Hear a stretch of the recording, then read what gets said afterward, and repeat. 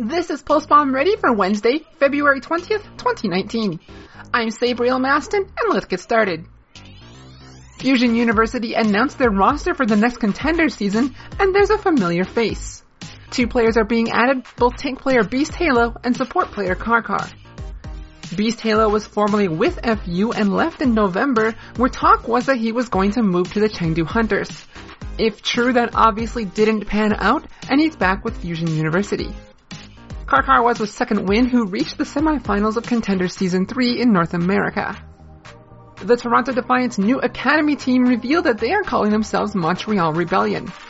This name makes sense since they are run by Montreal Sports Electronique.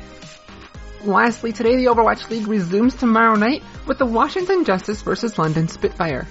As much as I want to cheer for the Justice, I have to go aces high. That's all for Postbomb Ready today. Thank you for listening and good luck out there, heroes.